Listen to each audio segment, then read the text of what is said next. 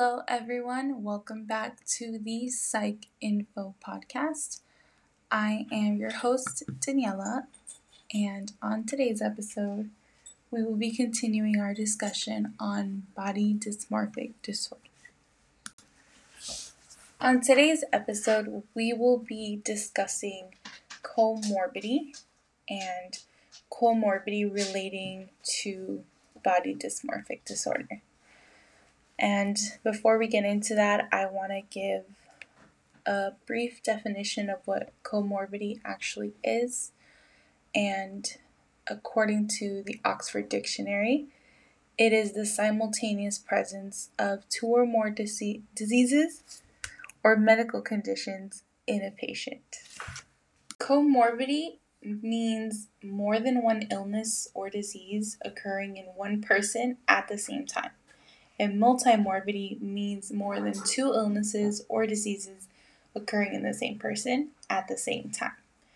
And examples of this could include being diagnosed with diabetes and heart disease or high blood pressure, hypertension, or two psychiatric disorders at the same time, or a psychiatric disorder with a substance abuse. Those are all examples of comorbidities. The comorbidities tend to increase a person's need for health care and the cost of care. Now, according to the OxfordMedicine.com, comorbidity is very common in body dysmorphic disorder. This means that it is very likely that the person will be diagnosed with BDD and a secondary psychiatric disorder. The most common or frequently co-occurring conditions that follow BDD are major depressive disorder, social anxiety disorder or social phobia, obsessive compulsive disorder, and substance use disorders. According to some research done on this topic, there's a considerable amount of overlap between body dysmorphic disorder and obsessive compulsive disorder, also known as OCD. The symptoms and response to treatment seem to be very similar within those two diagnoses. So there have been conclusive evidence that suggests that BDD can be classified with anxiety disorders and OCD. This information is found on the europepmc.org site. This is a research article titled A Review of Body Dysmorphic Disorder and its Presentation in Different Clinical Settings. Findings indicate that over 60% of patients with BDD have a lifetime anxiety disorder. 38% had social phobia, which tends to predate the onset of body dysmorphic disorder. And the studies also reported a high level of comorbidity with depression and social phobia occurrences in more than 70% of patients with BDD.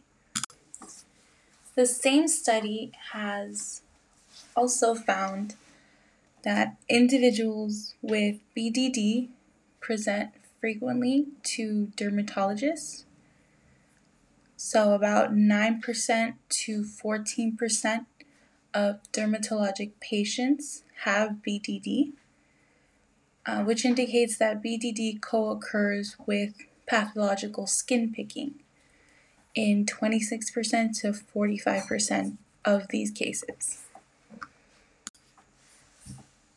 Now, as a disclaimer, the research for comorbidity disorders relating to body dysmorphic disorder is quite limited.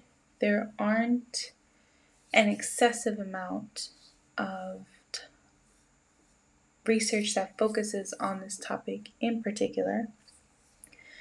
However, the ones that do exist, for the most part, agree on the same stance that lifetime comorbidity rates are 3 times higher for people who already experience BDD. Now, in another research study titled Comorbidity Between Obsessive Compulsive Disorder and Body Dysmorphic Disorder, Prevalence, Explanatory Theories, and Clinical Characterizations, they found that with a primary diagnosis of BDD, rather than those with a primary diagnosis of OCD, it is 27.5% higher versus 10.4% that they are diagnosed with a comorbidity. So I hope that gives a little more insight on the relationship between BDD, or body dysmorphic disorder, and other comorbidities, and how common it is for people who already receive this diagnosis to also be diagnosed with another type of psychiatric disorder. And I'd like to thank you all so much for listening to Psych Info Podcast, and we will see you next time.